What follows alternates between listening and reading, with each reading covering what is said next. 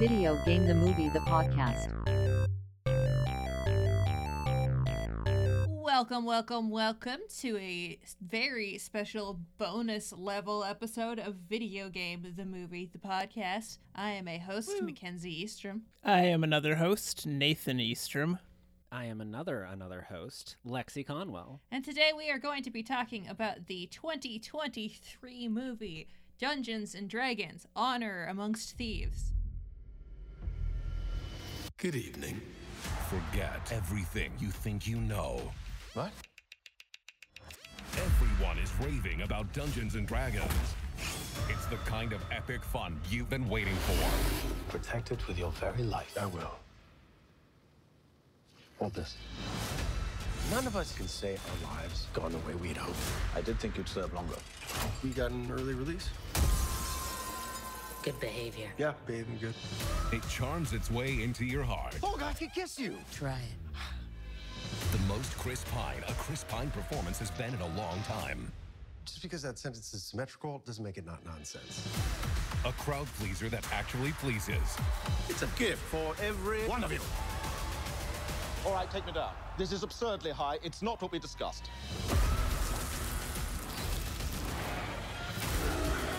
It's the best movie of the year.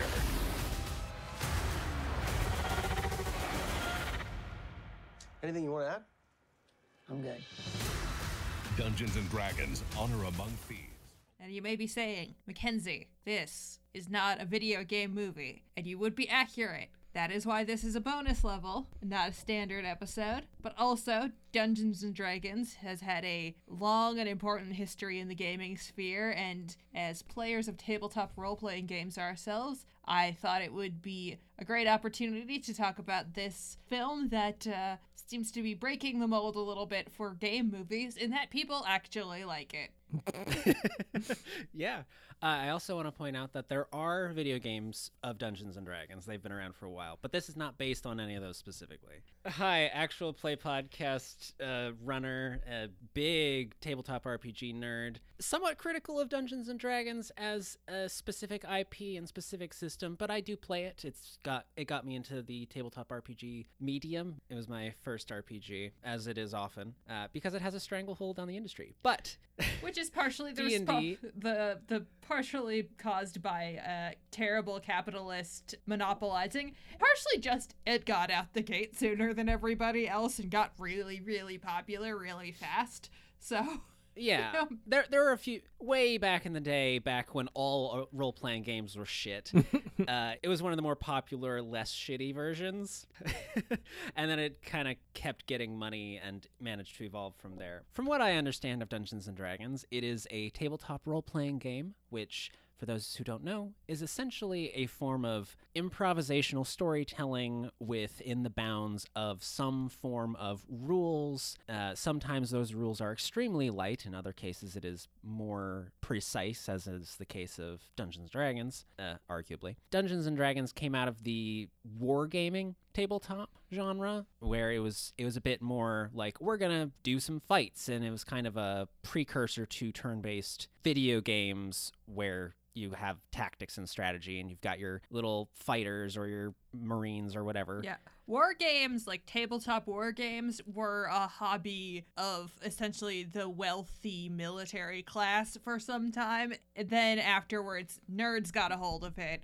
And then nerds got it from entire battles where you're calculating losses of like armies and units down to, this is your guy. And that's where tabletop gaming as we know it these days really took off. You end up playing as your character. You role play as... It's basically, when you were a kid, most people played pretend. They might have been wizards or sword fighters, or... I mean, that was me and my friends.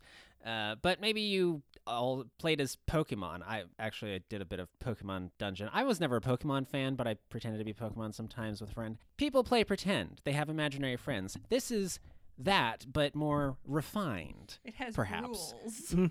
It has rules where you can't just say, oh, I cast shield, or I've got an impervious barrier. It's like, I can do certain things, and those are, in some games, those are listed out, such as in Dungeons & Dragons. If you're a spellcaster, you have very specific spells that you can cast, and they have very defined effects that are, in theory, balanced against other effects in the game so that everyone is equally effective at doing their different things. Specifically, Dungeons & Dragons came out 1974, became wildly successful throughout the 80s, while also becoming a target of a huge campaign against it during the Satanic... Don't you love the Satanic Panic? Yes, Satanic Panic. Yeah. Tom Hanks was Because in a movie about a kid who supposedly went crazy and started exploring sewers because of Dungeons & Dragons, but it turned out that kid was you actually, serious? like, it was based on a real story, but that guy just showed up again later. He was fine. He didn't even die. Yeah. Don't you love people getting really upset about people fighting against demons? Like, you're not summoning demons in Dungeons and Dragons. You're typically murdering demons because they're trying to murder a bunch of other people or take over the world or pull a city, Baldur's Gate, into the depths of hell, and you're trying to rescue it. Generally, tabletop role-playing games are about heroes, or usually at worst, anti-heroes. Yes. So, big victim of a lot of naysaying during the Satanic Panic. People were convinced that it was evil. My mom thought it was evil when I was a kid. My mom still thinks it's evil. Well, your mom is a literally insane person, so we don't have to take her opinions. I'm sorry. My mom also had her reservations about it, but I think she's come around on it now. Yes. I say my mom in a shocked way because she was like an arcade rat in the 80s, like sort of hippie lady, but that idea of Dungeons and Dragons being some kind of scary kind of cult-like thing was pretty prominent until arguably fairly recently. Stranger Things had a really big impact on bringing Dungeons and Dragons back into the public consciousness. Yeah, 5th edition D&D also had quite a big impact. Actual play podcasts becoming a thing. Huge impact. Was also a big deal. Adventure Zone being one, Critical Role being another one that's huge. They actually referenced Critical Role in the movie that we're going to talk about today. Later. So yeah, basically, if you don't know what Dungeons & Dragons is at this point, Google it. But you know. It's had a huge impact on pop culture. There was a cartoon in the 90s? 80s, 90s. It's strongly influenced by Tolkien. There have been 3 previous movies, 2 of which were direct to DVD, and the other came out in 2000 and is absolutely terrible. It is one of the worst movies I have ever seen. Oh god. Yeah, me and Nathan watched this just kind of on a lark because we were going to go see Arner Among Thieves for this podcast, and we haven't subjected Lexi to it, but we'll torture them sometime cuz I'll see it. I am curious. Yeah, we'll see. Yeah, I am not exaggerating. It gives some of the Uwe Boll movies we've watched for this show a run for its money. No. I will say this, it's not offensive. No, it's not That's bad good. in those ways, but it is just in terms of its quality, it is a badly made movie. It's offensively bad, but it's not racist. Okay. Well, that is very much different from this beautiful movie.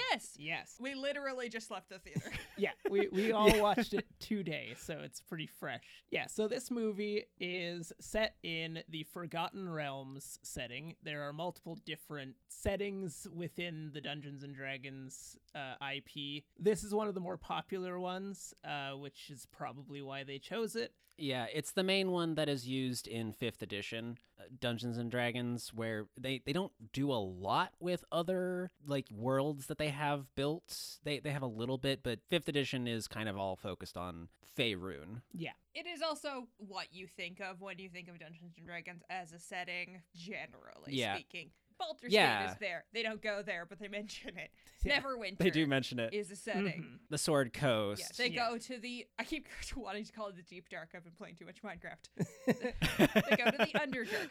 It's very Tolkien-style fantasy. You got your elves, you got your dwarves, you got your wizards, you've got your halflings. Yeah, Yep. who are a couple of halflings who are really into jacked large women. Yes, very Understandably. Barbarians. So let's talk our cast. Okay, so we are introduced to our main character, Edgin, who is played by Chris Pine, and him along with his partner in crime, Holga, are in a highly secure prison for ne'er-do-wells, and they are going up for basically their parole hearing to see if they will get a pardon from the council. In this scene, we learn Edgin's backstory, that his wife was killed by the Red Wizards of, I can't remember what the...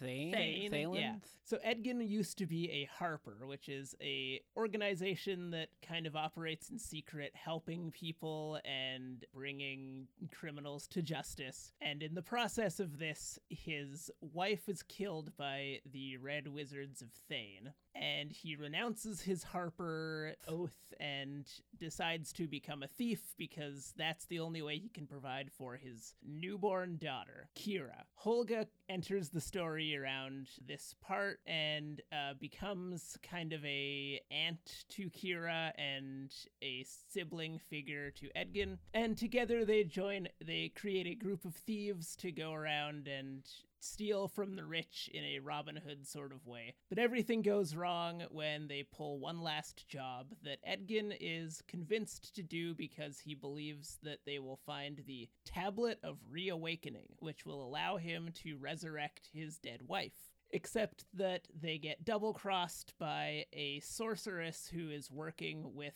one of their team members, played by Hugh Grant, and his name is Fantastic. Forge Fitzwilliam. He is hamming it up in the best way in this.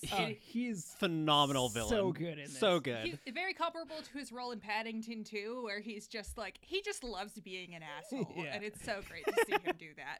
So they escape. Notably, they were gonna be pardoned. They just jumped out a That's- window that on a is Birdman. A very funny gag. We can get into It's a this is part of the yeah. Dungeons and Dragoniness of it that I enjoyed. Escape from the prison, and they set out to reunite with Kira, who has been living with Forge, and they don't know that Forge has been secretly allied with this sorceress that double-crossed them. They learn that he's become the Lord of Neverwinter, and they get kicked out of town. Well, Forge tells his guards to kill them when they get to the edge of town. They escape from this attempted assassination and decide to put the band back together to break into Forge's treasure vault and steal the Tablet of Reawakening and all of his gold, in addition to rescuing Kira from the palace in the center of the city as a form of revenge. All while the major High Sun games are occurring in the city, which is basically gladiator-ish, like Yeah. fight a bunch of monsters. Nobody wins because they all usually just get eaten. yeah, that kind of thing. So that's like They've been reinstated. that is 'cause a very yeah. light explanation of the plot. There is another kind of antagonist that comes to the forefront towards the middle of the film, but I don't know how deeply we want to get into spoilers right off the bat. Well, let's just say the backstabbing sorceress is still an evil backstabbing sorceress, and it's not a subtle movie. Like, No. this movie Yeah. is not hiding where it's going at any point. It's not trying to, like, surprise or trick you, except for in, like, the specifics of what it's doing. It's just there to be a fun adventure fantasy movie, and I'm so glad we have fun adventure fantasy movies that aren't made by bigots. Yeah, Yes. because it is done really well. This movie, it does what it's doing, which is pretty simple, very, very, very well. It's, Yeah. it is- It's an extremely good movie. I would watch it again. Absolutely. My roommate is also like, this is one of my top 10 movies. yeah. it's So It yeah, is it's a great time. simultaneously a fantastic example of what it's doing, and the second I walked out of the theater, I was like, is that so fucking hard? Because this is... Yeah. Fantasy is one of those genres that is so often done so badly for reasons I can't really wrap my head around.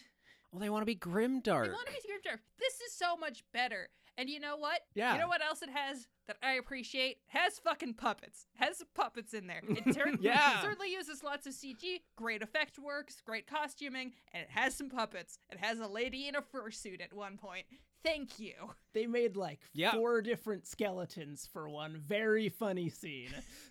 So let's get into the cast, because I think that's Yeah. a good way of exploring this. Because at the Yeah, basis let's- of all tabletop role-playing party adventures is a team of usually fuck-ups. Lovable idiots. They really nailed the characters, which is a very important part of a Dungeons and Dragons story. Since this movie is kind of for a lot of people might be basically a like baby's first RPG experience, even though it's not an RPG, like the characters' backstories are very basic. They're very much like quintessentially their archetypes, but they do them well, and it works. Again, So they're not trying anything crazy here. They're just doing the thing they have well.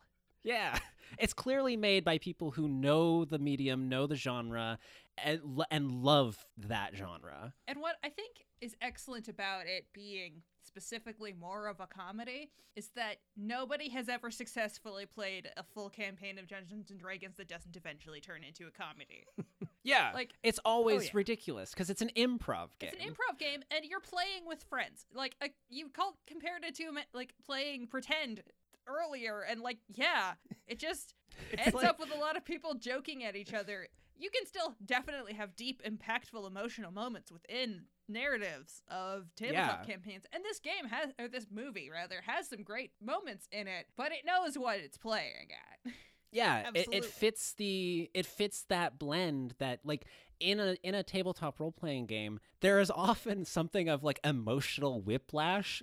Not in a bad way, but there's often like this emotional whiplash of something really dark, kind of probably partially scripted by the GM or whatever, or like these really amazing moments that the players find that are these really strong emotional beats, but then they kind of get juxtaposed with ridiculous, silly, funny jokes that or running gags or whatever, and that's just part of the medium. That's just endemic to how structurally it works and how people interact, and it's great. It's a great part of the medium, and this movie hits that and nails it every time.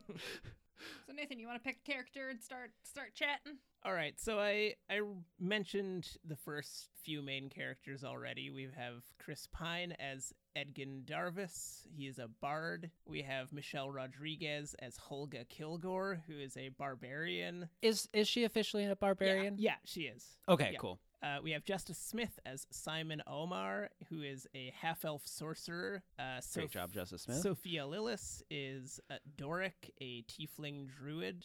Hugh Grant as Forge Fitzwilliam, who is a rogue and a con artist. An asshole.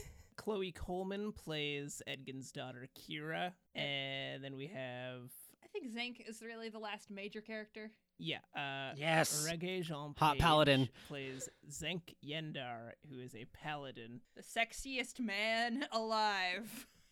He's so hot.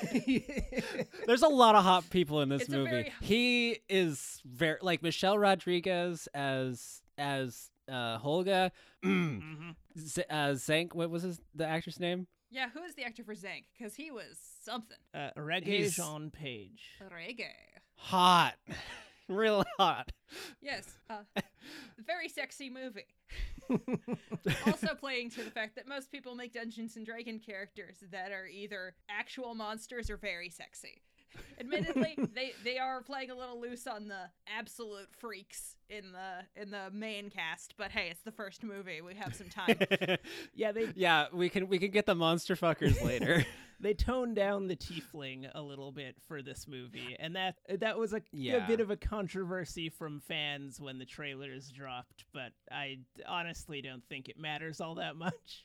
Yeah, I had basically 2 complaints about this movie, and the main one was that they didn't go hard enough on the tiefling design. She basically just looks human with some horns, and she's really cute. Like, maybe that was the right choice, but I would have preferred, as a fan of tieflings, and like tieflings are hot as like not just humans with For horns. those who So- don't know what the fuck a tiefling is, because that might Oh, be yeah. some amount of people. Tieflings They're- are essentially people who are born with qualities that make them look like a fucking demon. Like, literally like a fucking demon. Yeah. They can just kind of happen. So the tiefling in this movie, Druick, was just born to a family of humans with Doric. with tiefling features. Specifically, she's got horns And a tail. and a tail. And a tail, but it's really difficult to see. Yeah, it's a most tail of the that you don't time. notice until it becomes plot important. Yeah. Yeah. But that's kind of the deal with tieflings. And yeah, I agree that Yeah. it seems weird that her parents disowned her, considering she's just an extremely cute girl with some horns. But Right. there's supposed to be a Yeah. prejudice against tieflings. They don't go into it too much in this movie. Maybe time for another story, you know? Yeah. Tieflings generally there's some kind of like demonic or devilish blood in the bloodline. Sometimes it's maybe a curse or something just like shows up. Maybe it's like some ancestor, like a super recessive gene that just showed up after hundreds of years or whatever. And anybody can end up a tiefling. Like, it's not human specific. Yeah, in theory, the way that D&D 5th edition handles species is not the best. I think Pathfinder 2nd edition does it way better, where Tiefling is essentially there's like mix and match, whereas in D&D 5e, which is what I'm familiar with, Tieflings are usually just humans with fiendish blood, even though that's, in theory, there should be more options than that. But that's a complaint leveled at the specific system. Did you have you had one more issue with the movie. Did you want to go over that now? Oh, You brought it up. I guess the other issue that I had was right at the end during the credits. Hasbro wasn't even pretending that they weren't monopolizing the industry, because D&D is a IP of Wizards of the Coast that is owned by Wizards of the Coast is a company owned by Hasbro, but they were just like Hasbro's D&D or Yeah. Dungeons and Dragons, and I was like, I see. After all of your other stuff that you're currently or previously doing with legal things, that was just a little thing that I noticed. It was like, you're not even pretending anymore. I see. I think there might be a reason for that, which is that prior to this movie coming out, there was another D&D movie project that was in the works from, I think, Universal, collaborating with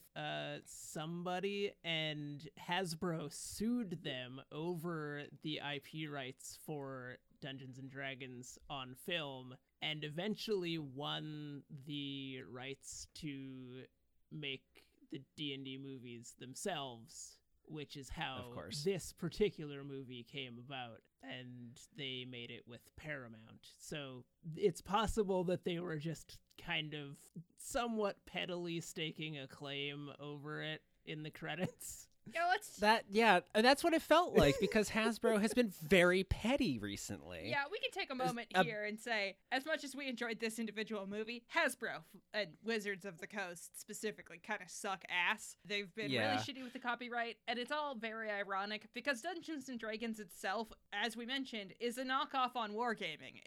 The rule set Dungeons and Dragons uses was based on a different game called, I think it was called Chainmail, back in the 70s. D&D, one of the things that makes people really upset right now is D&D's success as a game, and part of the reason it so thoroughly took over the RPG space to have to the point of like 80% market share is, or at least maybe that's Hasbro's market share on D&D. I don't know. Whatever. Like it is ubiquitous with tabletop RPGs. Most people are like, D&D, they know what D&D is, they don't know what tabletop RPGs are, when there are so many other options that do so many other things and will do things in certain things perhaps better than D&D does. It's the Kleenex of tabletop games.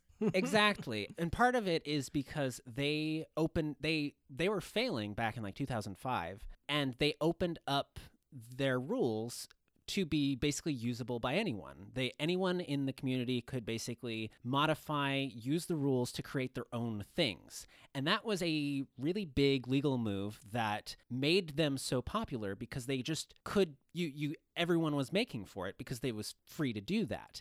And now, recently, they have been clamping down on that. They've been trying to sneak through some things that are basically trying to get rid of that open gaming license, the OGL, which has gotten the community up very much up in arms and sort of torched their brand reputation. Yeah, the timing on this is all... It's all skeevy, but yeah. And the timing very much felt, at least to me, intentional, that they knew this big market boost was going to be occurring because, I mean, somebody presumably realized this movie with a bunch of big stars that actually didn't suck was going to maybe get them attention. And they've been attempting to, I think, make as much money off of that as possible. There was a summit recently, a creator summit with Wizards of the Coast D&D, where they were showing off a bunch of stuff. And their new edition that they've been touting is just called 5th edition, even though we already have a 5th edition. Not 5.5, not 6. They're just like, their 1 D&D, their new D&D, which is backwards compatible, rather than like it's just 5th edition. It's like, oh, that's definitely not going to be confusing. I wonder if that's on purpose. It's all on fire, but we're not talking about that. We're talking about this great movie. Yes. So, I'm going to try to get us back to the cast like I've tried like 3 or 4 times here. We don't need to make this have an order. This is a bonus level. It doesn't fit our standard podcasting chops. Although I guess I should mention, I haven't actually ever played Dungeons & Dragons. I've played other tabletop games. I've played a little bit of Pathfinder. It's too complicated for me. And we play, Genesis. We played Genesis. And what are we currently playing? We are currently using the Strange, which is built on the chassis of the Cypher system from Monty Cook Games. Yes. Very different from D&D, much simpler. It does some things better, some things worse. It is what it is. It works well for what we're doing. All this to say, I'm the only one on this show that hasn't played D&D specifically. Nathan's played a little bit. Yes, I have played it a little bit. I also play Pathfinder. I'm in a campaign right now that has been going for over a year, and it's been super fun. But yeah, all that to say, role-playing games are great fun if you can find a group willing to stick it out and meet up at regular intervals to play. Listen to Diceweave. Hard to do. Yeah, listen to Diceweave. It's at our actual play podcast, Diceweave, in which all of us are on it. It's very good. Listen to season 2 in particular, because that's where we really kind of got our feet under ourselves and have coherent storytelling. And we have... Not that the first season was bad, but it's not as good as the second season. 2 leaves a better... Season 2 is much better, leaves a better impression, might hook you more. So, yeah. Chris Pine. Pathfinder, notably... Sorry, just real quick. Pathfinder, notably born directly from the rules of D&D 3.5 that were modified, and born from that open gaming license that they've been trying to remove. But anyway. So, Chris Pine, our lead. This performance is great. I love Chris Pine when he is allowed to be silly. He is the best when he's so funny. He is a bard, but he doesn't do basically any bard shit. Yeah, to clarify a little bit, D&D has a class system that has a lot of things going on. A lot of them have magic. Druids and bards are both magic casters in D&D. This movie pretty effectively simplified those classes much more. He's just a guy who is charismatic and inspiring and plays some music. The druid character, it just shapeshifts. She doesn't do any casting. So there's some liberties that I think worked for this movie. Yes. So just for that clarification. He doesn't do any magic. He doesn't do any magic. He does have a lute. He's pretty good at the lute. He smacks some people with a lute. Sturdy That lute. lute Really goes through sturdy. so much in this movie, and it comes out fine at the end. He is our charismatic group leader. He's our Star-Lord for Guardians of the Galaxy fans.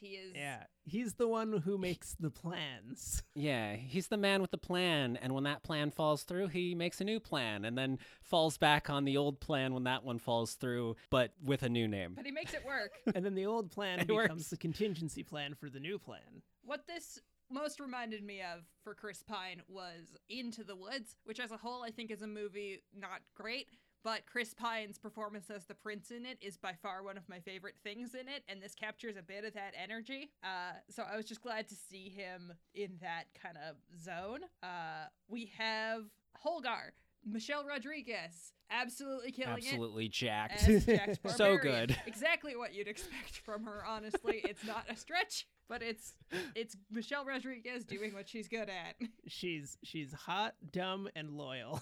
The fight choreography in this movie, phenomenal. Her fight scenes, absolutely excellent. Oh, There's a everything about this movie, so good. Oh, Cinematography, music, choreography, set design, all of the things, excellent. She gets to fight, she is a work of art. She is just a fighting machine. She doesn't really kill anyone. The heroes kind of make a point about not killing people, but she just is a storm. So good. Excellent Yeah. barbarian work. There's a sequence where during the heist where she's battling a bunch of guards in a forge, and she keeps grabbing random shit lying around to use to defeat these guards. She like grabs a bow and snaps it over two guys' heads to take them out. She grabs a bow that she punched through the stand, the wooden stand to get.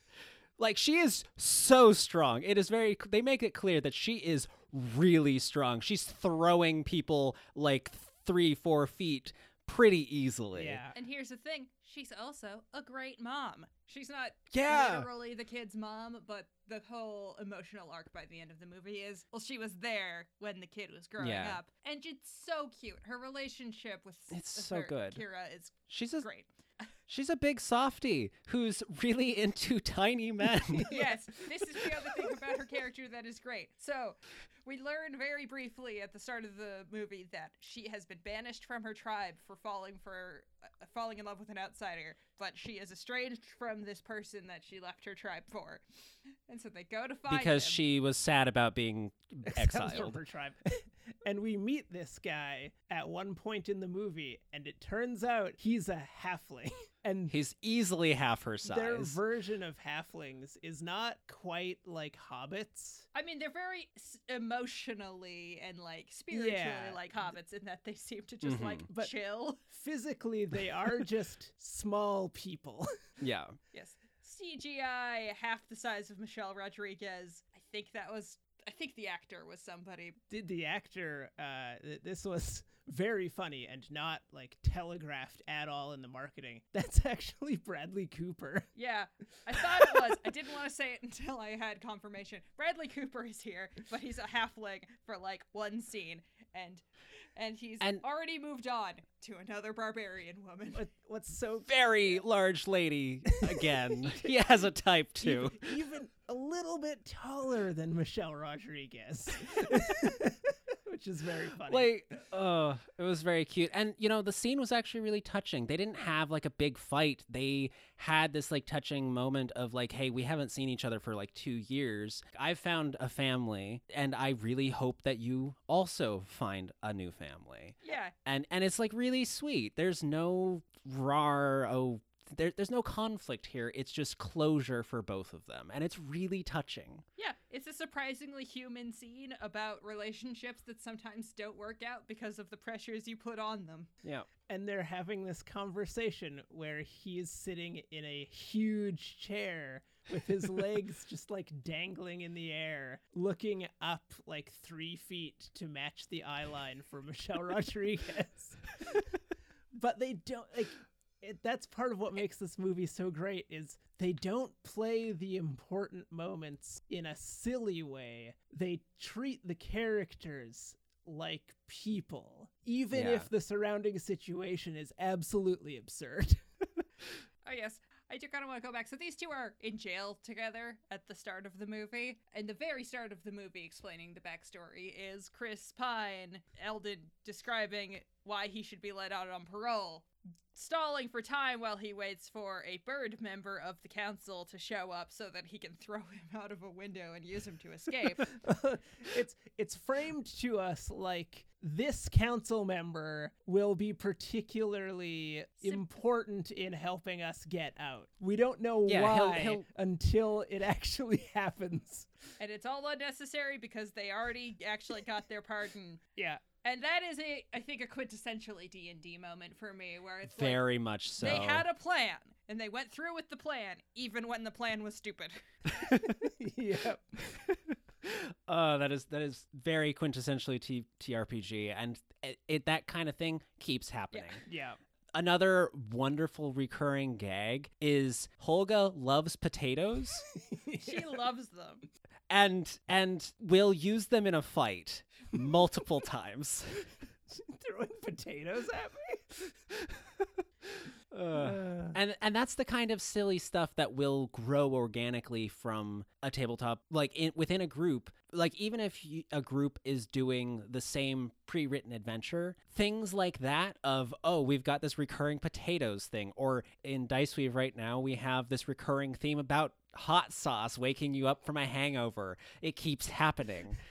And hot sauce is just a thing in our group. Potatoes are just a thing for this party, and it's wonderful. In my little details like that. In my Pathfinder group, we end up burning things down a lot, so we called ourselves the arsonists. Oh God! And then we ended up that is a very D&D thing, Pathfinder. and then- That's very common in particular systems. Burning down the inn. Ugh. Yeah, but then we ended up in an encounter with a witch flame, which is immune to fire attacks. So, you know, these kinds of things happen in tabletop campaigns.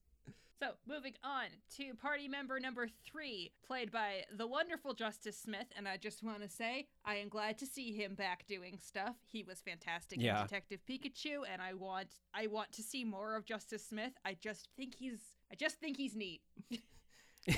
He's very cute. He's a good actor. He's got really good comedic energy to him. He's able to play the straight man in a way that's really compelling. Yeah. In this, he is the least confident sorcerer. There was one line that really summed him up beautifully. You are a petty thief masquerading as an even pettier sorcerer. He has very little confidence. He's so fun. So one of the running things throughout the movie is that Simon has a thing for Doric and had asked her out before and been turned down because he's so lacking in confidence that she just didn't want to bother. Your lack of confidence is extremely unattractive. Extremely unattractive. And he describes himself in her words as, I made you sad, not like because of anything I did or said, but just who I am as a person. And she was like, oh, because she didn't even remember him. And when he said that, she was like, oh, right. Right. She looked a little, in fairness to Doric, she looked a little bit sheepish. Like, oh, that's really brutal. And I love him. He has the arc you would expect. He figures out that he's actually competent if he just gives himself the opportunity. It turns out the opportunity is just being near death. That's kind of what needs to get him going. I think that Simon has ADHD. Oh, please tell. Yeah. Because absolutely. He can only accomplish things when he is under such extreme pressure that failure is not an option. Yep. Totally. As someone 100%. who went through university unmedicated with ADHD, I can absolutely say that is how it works. I mean, I don't know that if I have ADHD, but since you're describing that is also how I got through college. I did my final film project in 2 weeks. I was up till 4 a.m. every single day. I wrote many papers overnight the night before they were due. I do remember this occurring. Yep, 100%.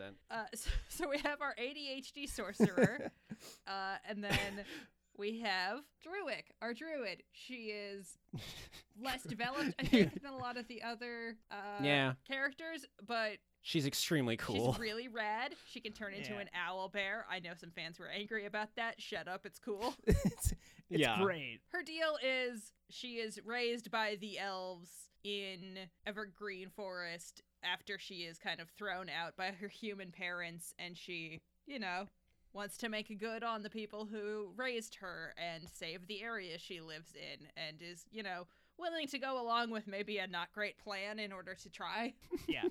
Yeah, because none of the other plans have worked. So you know what? Fuck it. So as Lord of Neverwinter, Forge has been ordering the forest to be cut down and the members of the Emerald Enclave caught and killed because they are trying to defend the forest. Now, It's a pretty basic, like, druid backstory, TBH.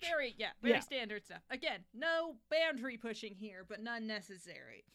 Hugh Grant As Forge Fitzwilliam. is the most annoying So much man fun. in existence. He's so much fun. It's like, Oh, God. The line that really stood out for me from him was when Ed was in a room captured in like a tentacle spell. He's gonna be killed by the sorcerer, the wizard witch lady, that the evil wizard of the movie.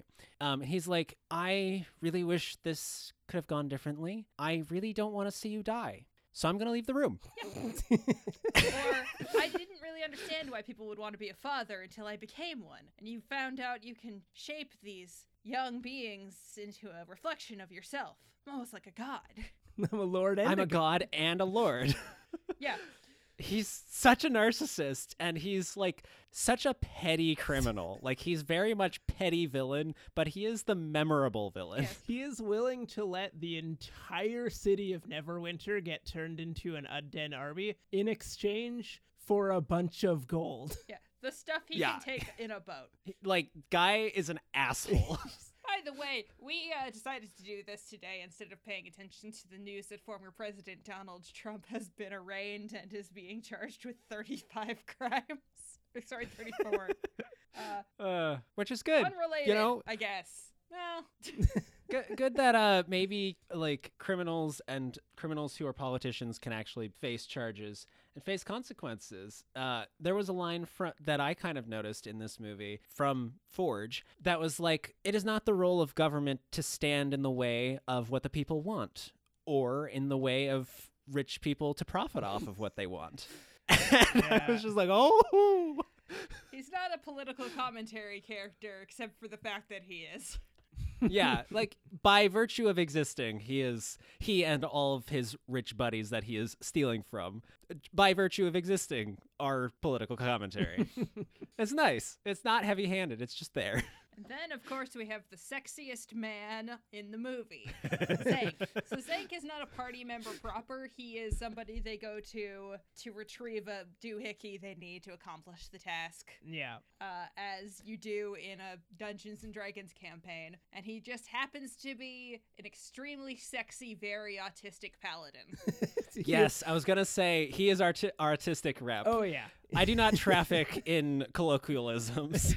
I do not traffic in colloquialisms, and also, is he going to walk around the boulder? Nope. Just straight over. Straight over. Man, he walks in such a straight line.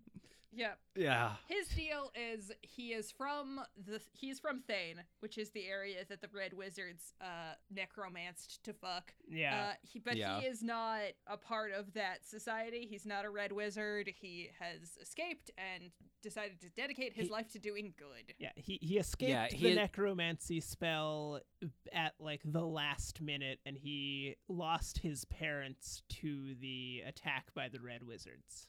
And he got one tattoo. He seems to be marked somehow by that spell. It seemed to have left a little bit of himself behind. I think it gave him, not immortality, but it seems to have made him live longer. Yes, it does. Because that happened like 100 years ago. It slowed his aging in some way, shape, or form. Yeah.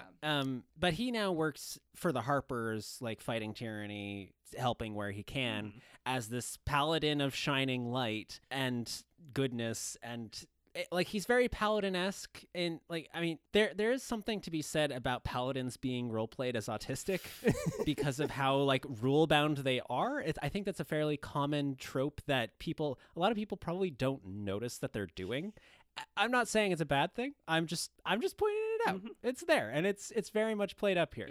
Also, he's got a dagger that is a sword that shoots the blade. That's pretty rad. He's also just too competent to be a main party member. He leaves he's after too fucking smart. before the like climax starts, Yeah. because he would just make things too easy. Is basically the idea. He's an NPC that is of benefit to the party but doesn't stick around. Yeah.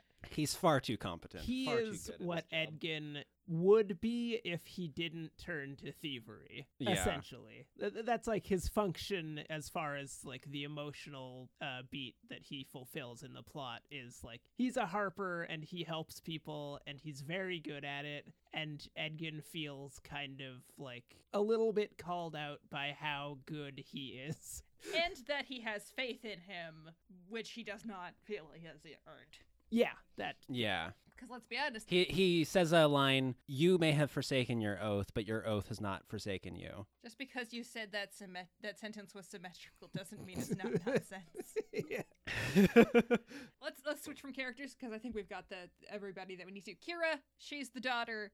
She gets increasingly less biracial the more she ages. her skin does lighten quite a bit I don't- as the actors change over time. Now, let's be fair. The actress is biracial.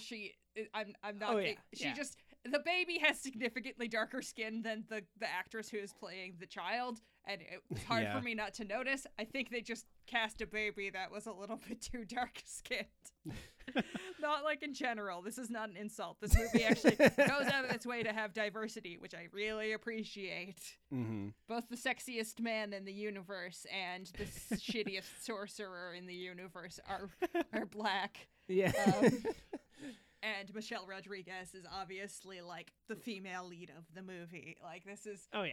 this is a thing that probably made some people mad also, but fuck you. Yeah. She's fine. She's barely in the movie, honestly. She's fine. Yeah. She has an invisibility necklace. It comes up a little bit. It's well telegraphed. Yeah. This movie does not But- expect you to not You know exactly what's going to happen with each emotional beat, and they do a really good job of cramming as many story tropes of D&D into this movie, and it all flows together really well, shockingly well. It's well put together. One of the The great cinematography is great. Yeah. Everything, it's good. You It's can a good movie. see what's going on. Yes, in all everything of is the fights. bright. It's bright. It's bright. God, it's so bright in a great way. It's no more of this dark fantasy where nobody can see anything. No, it's bright. We know what's going on. They're in a dark cave with a bunch of lava. You can see everything. You know that's a pile of bones. That fat fucking dragon. You can see the color of its scales. It's beautiful. Do we want to talk about the fat fucking dragon now? Is that where we're at? the Oh. fat dragon. So They go into the Underdark to get this helmet of basically anti-magic to break the seal on the vault that Forge is supposedly keeping all of the treasures. And when they're down there, Zank fights a bunch of assassins sent from Thane to stop them. And then as they're like, they can't kill these assassins because they're all undead, but Zank does a very admirable, he fights them all beautifully, and then it's like, oh, round two, and then they all have to run away because there's a giant dragon that's just been living in this cave that they didn't know about, and it is so pudgy. Yeah. Holga points out that is a pudgy dragon. It's like a roly-poly. You know, have you ever seen there? Okay, there's a beautiful YouTube series of animated shorts of like balloon animals where it's like, what if animals were bouncy ball, like just beach balls inflated?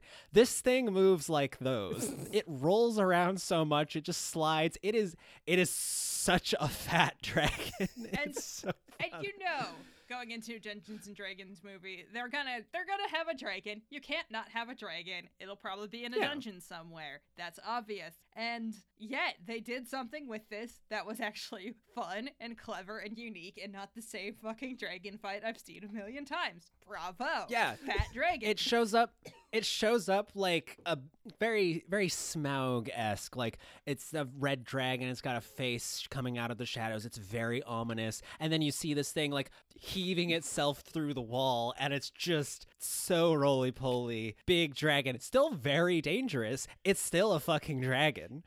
but most of the fight involves the main characters trying to like climb to places the fat dragon can't reach because it's too big. And trying not to get eaten. They're just trying not to get eaten. They do some interesting things with dragon breath in this movie too that I think should be mentioned. Their dragons are a little bit unique. We see early on there's an ancient battle with like there's some dragon, I think it spits like globules of acid or maybe stone. It's kind of unclear. But it's a little bit different. There are acid breathing dragons in D&D.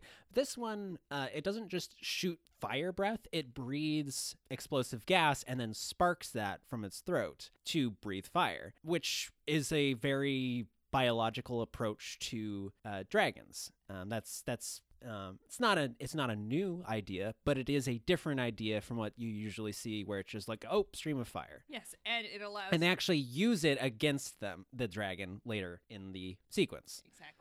Mm-hmm. Very cleverly. That's one of the very fun sequences in the movie. I mean, the moment that most exemplifies this as a D&D movie to me is they're setting up a plan to break into the vault. And the thing with D&D, one of the fun things about tabletop games in general, is you have all of these pre-built like magical items that are constrained to specific limitations. But if you apply a bit of imagination and ingenuity to them, you can accomplish some really crazy stuff with these items. And this movie has an entire sequence where they are building a plan to get into the vault, and they can't use the helmet that will break the seal. So they realize that, oh, if we put a portal onto a piece of treasure and smuggle it into one of the carts that's going to deposit treasure into the vault, then we can use the portal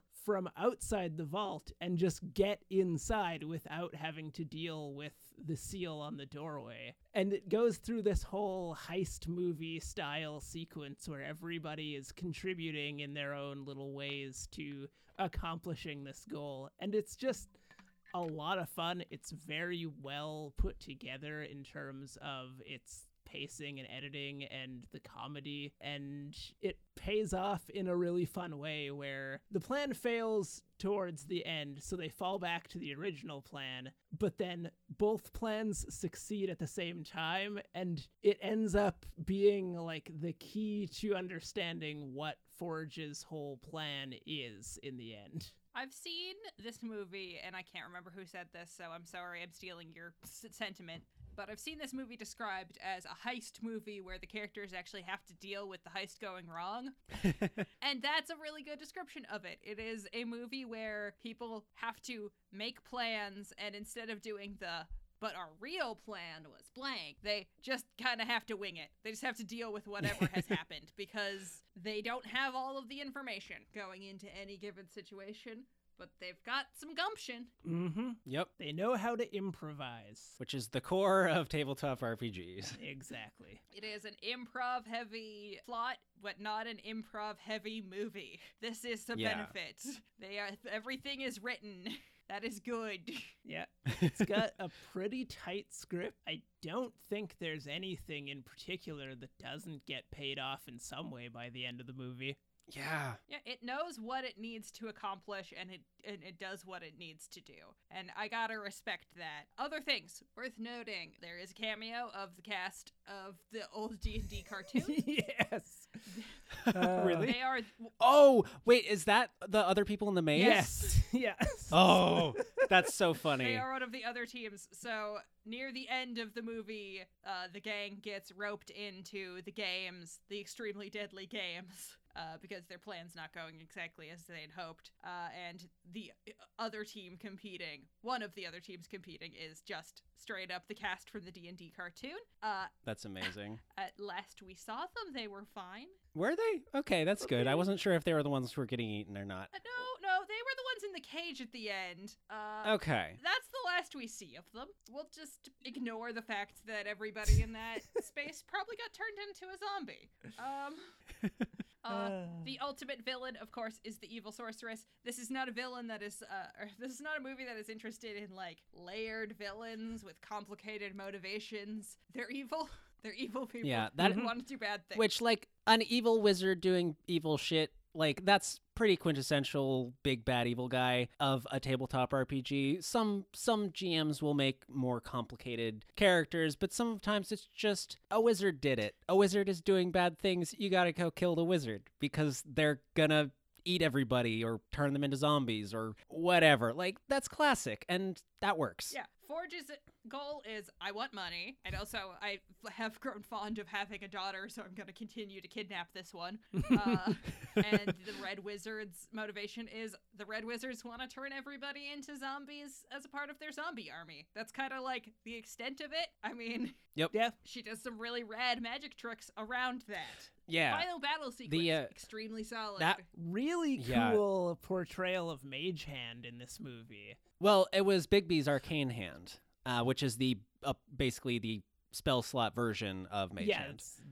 I wasn't sure what the name of that big better version of it was, but yeah, the magic hands in this movie are very cool. Yeah. They have a whole like arm wrestling fight with giant magical hands, and it's extremely cool. And it looks cool. That's the impressive part. It's that they actually make all of this stuff look cool and not just extremely lame. The hands look very distinct. You know exactly whose is whose. Simon, our sorcerer, is just like his is like made of many, many, many rocks that he pulled out of the ground, while hers is like a big, horrible flesh hand. Just to be clear, not just like a normal hand, like rotting, like red flesh. Not just like it looks like her hand. How scary! Yeah, no, it's a horrible necrotic muscle hand. Necromancers. We don't like them. Yeah. However, I did kind of appreciate this movie doesn't have a hard no on necromancy. Yeah. It has a soft yes on necromancy, actually. You can do a little bit of necromancy as a treat.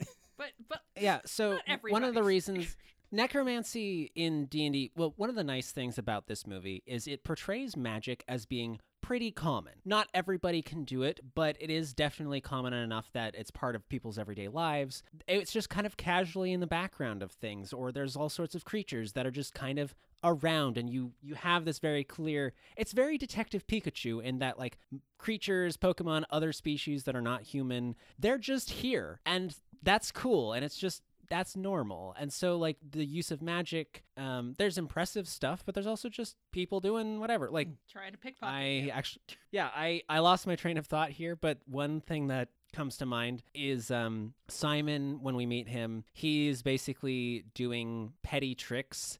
He's like showing off, oh, I'm a sorcerer, I will show you magic, and the audience is really unimpressed. The whole time he's doing magic badly so that he can magically pickpocket everything out of their pockets. But the Critical Role reference comes in with when he does prestidigitation to create the smell of fresh cut grass. Fresh cut grass is the name of a character, a robot character, in the in campaign 3 of Critical Role. I forgot about fresh cut grass. I love fresh cut grass, and I was wondering why they said it so many times so clearly. Yep. It was a good gag. You guys love fresh cut grass. Here's fresh cut grass. It was great. And the audience is not impressed. Not impressed by fresh cut grass. The magic, the way the magic works is also something that it can't solve all your problems except for if you get the very special doodad. Yeah. This movie does something with magic that is nice in that it doesn't seem like there's a limit on how much magic you can do, because the limitations on how much magic you can cast per day in D&D is very much a game mechanic thing and not a fun thing for a movie. Yeah. This movie knows what stuff to change to just make it a story and not a game.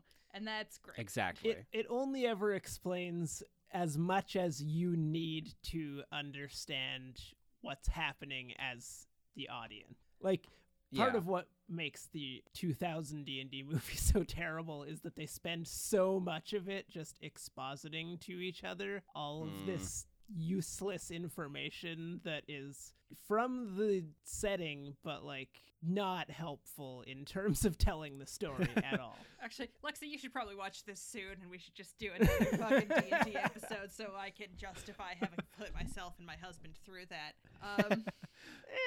I'll see what I can do. Something that I did like about this movie is they had, regarding magic, was they very clearly had featured a bunch of iconic spells. They didn't have them named. It's not like, it was not like an anime where they're shouting the names of their moves or spells or whatever. But like Harry I saw Potter. chain lightning. I saw chain lightning. I saw magic missile. I saw shield, or like a better version of shield because shield in 5e is terrible. There was globe of invulnerability that they got stuck in. There's Big V's arcane hand. These are just off the top of my head. I think there was some burning hands. There was like probably awaken, not awaken. That's a different spell. But like she summoned a dragon out of a statue, which I think there's a spell that you could probably get away with doing that, or you could just do a summoning spell. And flavor is some flavor. What else? There was reverse gravity. There was time stop. Time stop is actually very that important features- to the plot, which is Yeah, fun. time stop happens multiple times. Bunch of stuff, and it's also clear why they can't resurrect his wife, because revival spells in D&D are not to say common, but like they cost money. They cost like 300 gold worth of diamonds, but these guys are fairly rich thieves at the point where his wife dies. They would be able to pay for it for a revival spell of that kind, and it's clear that that would have been an option if she had not been stabbed by a red wizard's knife, which specifically prevents resurrection magic, except for this super special tablet that is part of the core plot of the movie. Essentially, it's a poison that you can't be healed from. It seems like magic, but magic poison or whatever. reminds me It's a part of lot the of, knife, but yeah. For fans of the Adventure Zone, the way Hurley and Sloane go out is like, oh no, this poison, which can't be healed by any cleric. It's just a handy type of thing to have on hand in tabletop role-playing games, like a no, this is for real guys button. Yeah. Like whatever the fuck Sephiroth's sword is made of that makes Phoenix Down not work. For Now, Aerith. don't get me started on explaining KO as a status effect in Final Fantasy VII. I just occasionally I will bring up things too intentionally annoy him, like how the ending of Lost was just all of them being on purgatory on the island. He's trying so hard not to say anything. It's very cute. I'm also thinking, like, hang on, that's not quite what happened. No, God, I'm the only one who hasn't seen all of Lost. I feel like I'm gonna get locked in a room and forced to watch the whole thing at some point. I'll do Fringe instead. Lost is How about really that? good when you rewatch it, surprisingly, with the ending in mind, even though it was very unsatisfying at the time. Like Homestuck. Homestuck is good. My Hot take, Homestuck is good. Let's go all back around to actually talking about the thing we're talking about here. How the fuck did I get on this tangent? All right, we were talking about having people die in ways that are permanent and obvious, which is, clear and obvious setup for somebody else to get stabbed with one of those real bad knives. Yeah. And if you've seen the cast list, you already know. So there's one person in the main party who gets killed a lot. Just about every fucking movie. Spoilers. She gets better. Yeah. Yeah, this is her... It's zero surprise. I think this is her third appearance on this podcast. Yeah. Michelle Rodriguez, finally in something we can unequivocally say is good and worth her time being there. Yeah, Definitely. she's great in this movie. Yes. Thank you, Michelle Rodriguez, for holding out to be in the version of this character you play that I can actually get on board with on this podcast. She always puts her best in, no matter the role, but this is actually a movie worthy of her talent. Yeah. But yeah, she ends up dying, and she dies really well. She dies a very honorable, like she's very like she's happy with how she dies. And then they bring her back with this tablet, and it's like we had this big emotional beat and now we've got to choose between dead wife of many years and very recently dead co-parent whom we love and adore. And we choose Michelle Rodriguez, and she's like, why did you waste it on me? But she also seems pretty happy that they used it on her, which, you know, reasonable. I think everybody in this movie, except for maybe Druid, has a Doric. bad case of the I'm not as important to everybody I care about as they are to me. Mm-hmm. Yeah, that does seem to be a running theme throughout the movie. I did compare this But earlier. that's part of what makes the found family so strong. Oh, yeah. Exactly. I did compare this earlier to Guardians of the Galaxy. Similar vibes in like, this is a bunch of fuck-ups doing things that are questionably moral for the right reasons. And in the end, they do good, whether or not that's really what they set out to do.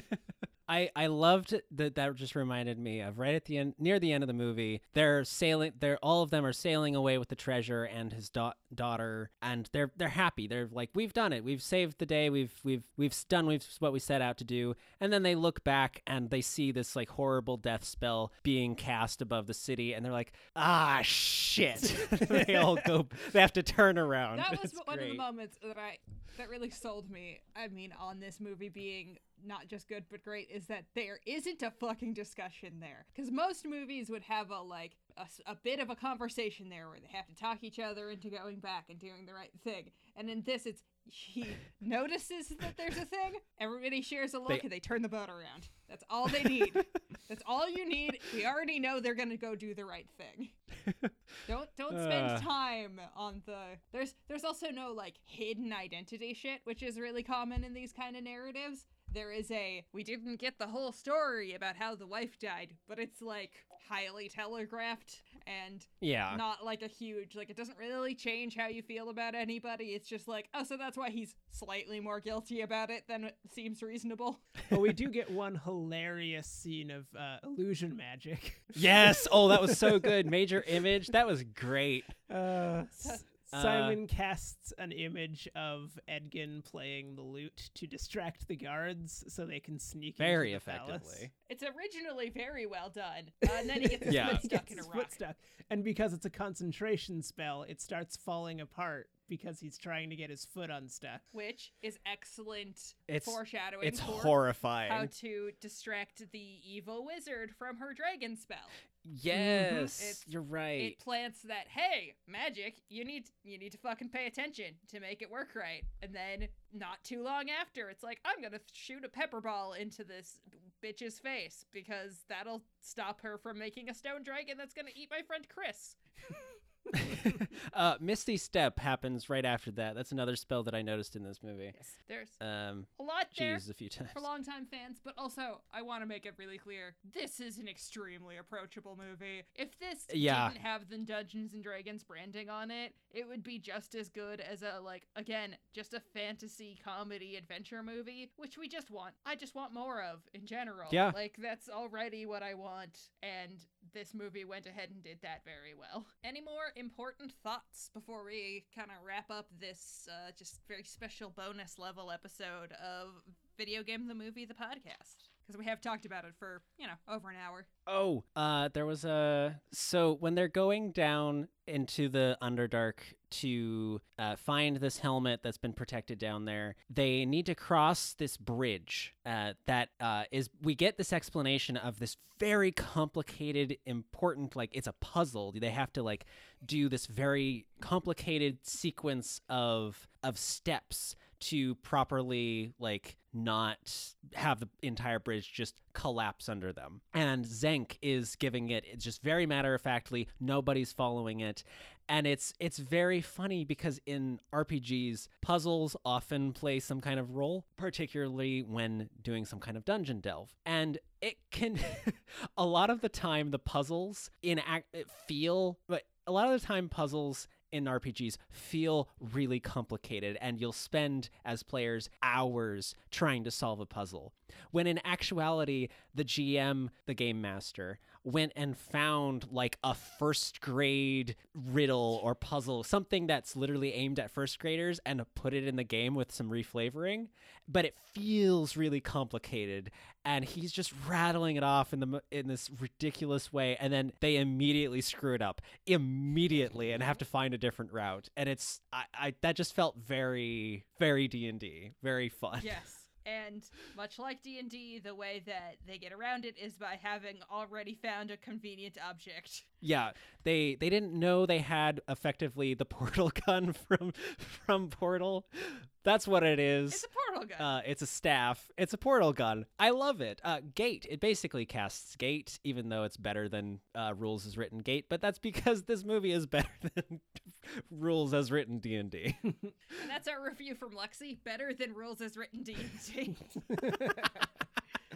Nathan, do you have final thoughts? I think before we go, I do want to highlight some of the practical effects in this movie. Yes. Because Yes. there are so many opportunities that they could have just done CGI. They have multiple Dragonborn characters that show up in the background throughout this movie. There's an Eric Hokra, which is the bird person we talked about earlier. His name's John. Yeah, named after the writer of the movie. There's a couple... Or director, one of those. A couple cat people that show up. Tabaxi. Yeah, Tabaxis. I want to highlight the Tabaxi specifically. Their fursuits. They're great Yeah, quality they're fursuits. literally first. But there is a Tabaxi, specifically in our introduction to Zank. He rescues a Tabaxi kitten from the inside of a fish. A giant fish ate this like baby, and he talks the fish into opening up, and the mother Tabaxi cat lady is very, very happy. Maybe a baby's speak really with cute. animals spell. Probably speak with animals. Yeah, that's probably what it But was. anyway, the effects, they choose to do these practical effects. So there are suits and animatronics, and they all look extremely good. And they, I think, are probably helped along by a little bit of digital touch-up. Yeah. But, like, regardless, they fit the environment of the movie extremely well, and they are a clear example that the people who made this knew what to put the budget into. Mm-hmm. Chris Pine. Actually, wait, he was an executive producer, so I don't know if that counts. But Notably, all of the actors of the main cast played as their characters in an actual D&D game before doing the movie. oh, that's so sweet. That makes a lot of sense. Something else that I want to mention, there was an interview with Simon's character. Justice Smith. For his spellcasting, he did like flourishy sign language for all of his spells. I thought his hand movements looked too specific. Not too specific, but too specific to be nothing. Yeah, that was a choice that he made of like, I'm gonna do sign language and then make it flourishy like I'm casting a spell, and that's a very cool touch. Cool touch. Everybody kind of puts a little flair into their characters, and you can feel it. I want to point out sets and costumes also, in addition to like practical effects, really good. Everything looks really cool. It's not trying too hard to be like historically accurate in any particular way, so it's allowed to have fun with itself. Yeah, and like D&D most of the time isn't gonna be historically accurate. You just have the aesthetics of like history on a fantasy realm, and in a lot of movies, maybe in some movies, that like having that strong history, like historical precedent, is good, but this movie is just like it's fine. It works. All the costumes are gorgeous. Costumes are beautiful, sets are beautiful, and also it goes out of its way to have some nice pretty landscape shots, and everybody loves a nice pretty landscape shot. Yes, they shot most of this movie in Northern Ireland. Yeah, I mean, I was really happy with how this movie came out. I've been kind of optimistic about it since the first trailers dropped, and I mean, embargo lifted way early. People were super jazzed about it, and I'm happy to report that this movie, good, actually. Yeah, I went into this movie pretty like I was careful to not go into this movie too like high on it, because I am skeeved out a bit by Hasbro's shenanigans, and I didn't want to be biased or whatever, especially as as like a fan, but it's good. It's good. I'm very, very happy. Yes. We are also coming up very shortly here on the Super Mario Brothers movie, so I'm glad we saw a good movie. I'm kind of excited for the Super Mario Brothers movie. We'll see. At least certain aspects of it. I think they might be cramming too many things into it, but I think there's some cool ideas. I like the freaking star being super dark and broody. I don't know. Here's my general take here. This movie was good. I don't think it was trying to do too many things at once, which I think is a really common flaw for an adaptation like this. It focuses on the thing it's about and the characters it's about, and it doesn't try to make it be every D&D movie could possibly be at once. And I liked it. Which is good, because the filmmakers have said they might be interested in doing something in one of the other D&D settings. That'd be cool. Get some Dragonlance in there. Yeah. That'd probably be the next one. Most likely. There's Or Greyhawk, but like Dragonlance is bigger, probably. This is a big, very popular, movie. It's doing well. It's not like absolutely breaking the charts or anything, but like solid performance. I would recommend seeing it in theaters while it's out, because it is like a big action spectacle kind of movie, and it has some moments where that benefits. I wouldn't say it's like not gonna be good to watch at home though, because most of it is, again, pretty funny and lightweight. So, see it when you can see it. Any closing remarks? I took notes for this movie, and my notes are completely unreadable because I was in a dark theater. Sad That is one fair. of the problems about us watching new movies, is that we don't have any notes. I didn't even try. But movie's fun. A couple monsters that I actually really, really liked. One of their monster designs for this movie, the Displacer Beast in the maze. Oh yes, very good.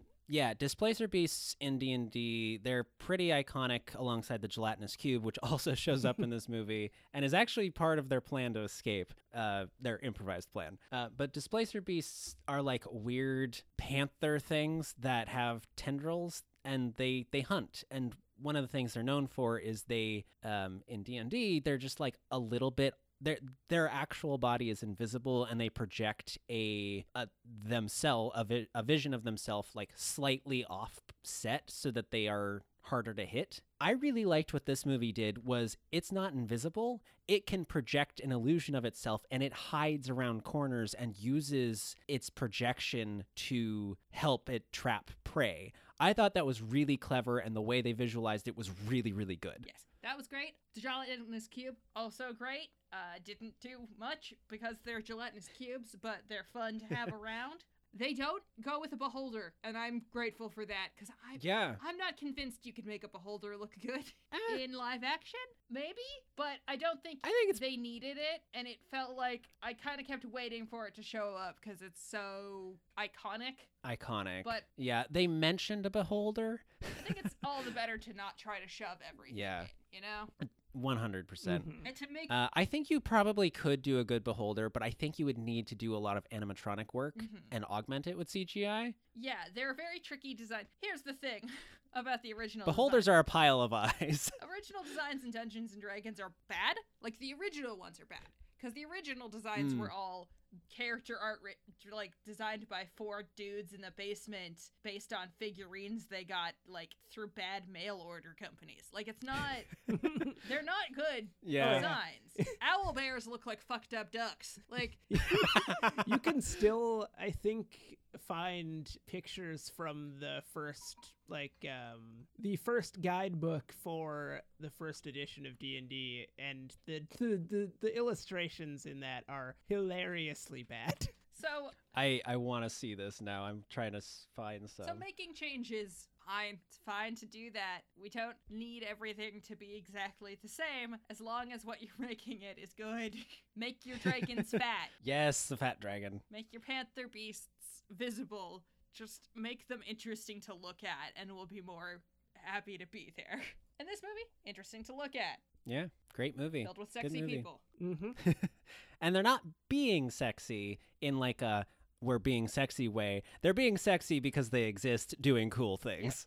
The movie does. which is the best way to be I sexy. will say, the one thing this movie definitely lacks that most tabletop RPGs I have experienced tend to have is there's a lot less horny energy in this. This is a very, very PG-13 max kind of movie. Yeah. They do some swearing, but there's not any... the bard is not seducing anybody. He's too busy being sad about his dead wife.